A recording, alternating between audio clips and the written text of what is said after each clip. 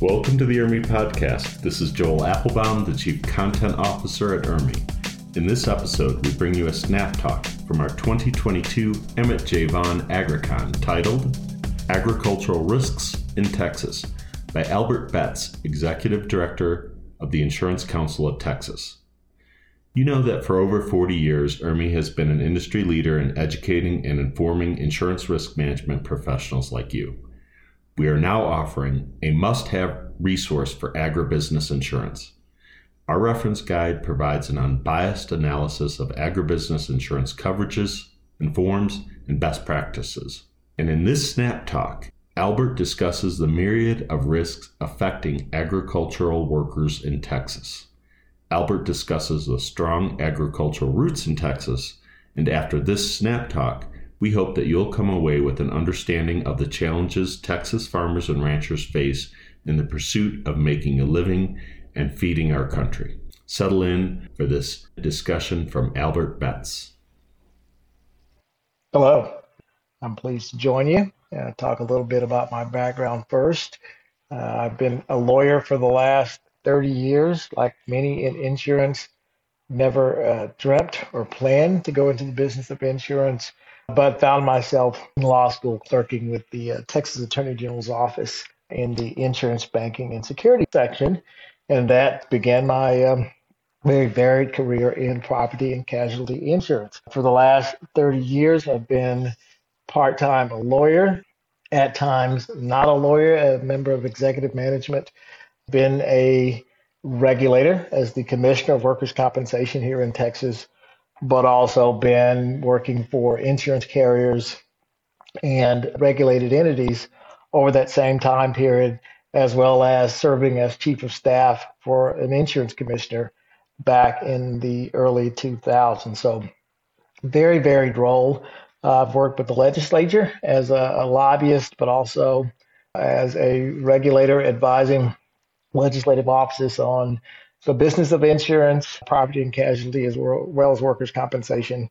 And then while I lobbied, represented insurance trade groups, as well as insurance companies on how to enter the Texas market, policy form approval, complying with the various state regulations. And so just a varied background and career across workers' compensation and property and casualty insurance, as well as a member of executive management. So it's been a varied career. Can't believe it's been this long. And I'm pleased to be talking with y'all today. I want to thank ERMI for an opportunity to work with y'all and talk to you a little bit about Texas. Born and raised in a native Texan. I don't think I have a Texas accent, but when I leave the state, most people seem to think I do. I'm going to talk a bit today about agriculture in Texas and what has happened to crop insurance and agriculture business here in the state over the last few years. If you've kept up with anything in Texas, you know we are prone to, we can range from heat waves and droughts to flooding to multiple hailstorms to hurricanes to tornadoes, and even most recently out in West Texas, we're beginning to have small earthquakes. So Texas has a little bit of every possible disaster you can imagine. We somehow almost get it here. And I think the only thing we haven't experienced over the last few years is actually volcanoes. So cross your fingers and hope that doesn't happen. But if you look at the state and given all the severe weather we have here, obviously it greatly impacts our agricultural community here in this state. As you may know, and as I recall, in 2017, Texas had the highest total loss paid by crop insurers.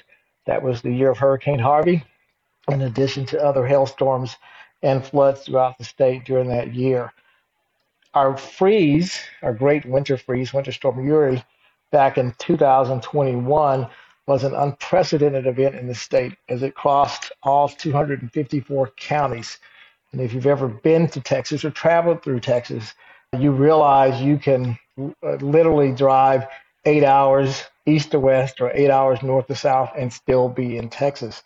So we've experienced with that winter storm something I don't think we really ever imagined given the breadth and scope of it, but it did do significant damage, particularly down in our lower Rio Grande Valley area near the Mexico border, where there's a lot of citrus crops and orange and grapefruit in particular that's grown And I recall that storm enormous, causing at least $230 million in losses to the citrus industry.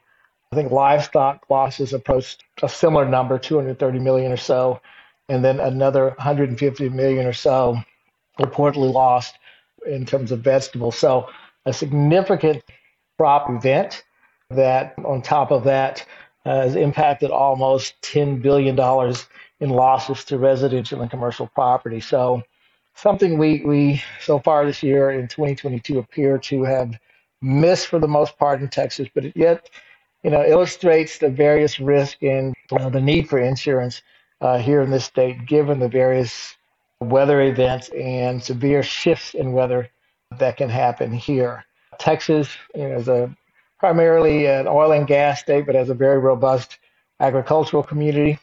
The image of Texans in cowboy hats and boots is still accurate in a great many places. So crop industry, the cattle industry, our agricultural roots are run strong in the state and are very important to the people that do business here.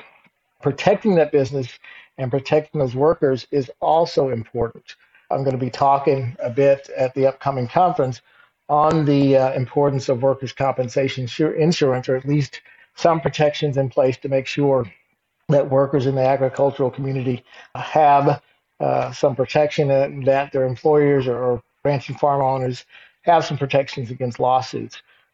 The agricultural community is also very risky in terms of injuries and fatalities, although the agricultural community and its workers are not among the highest when it comes to non-fatal workplace injuries. It is among the highest when it comes to fatal workplace injury, and that's based on information from the Bureau of Labor Statistics that shows that in 2020, out of about 4,800 fatal workplace injuries, that the agricultural workers were the third highest for fatal injuries. So I'm going to highlight briefly the importance and the options that are available for ranch owners and employers to protect themselves in the event there is an injury or death in the workplace.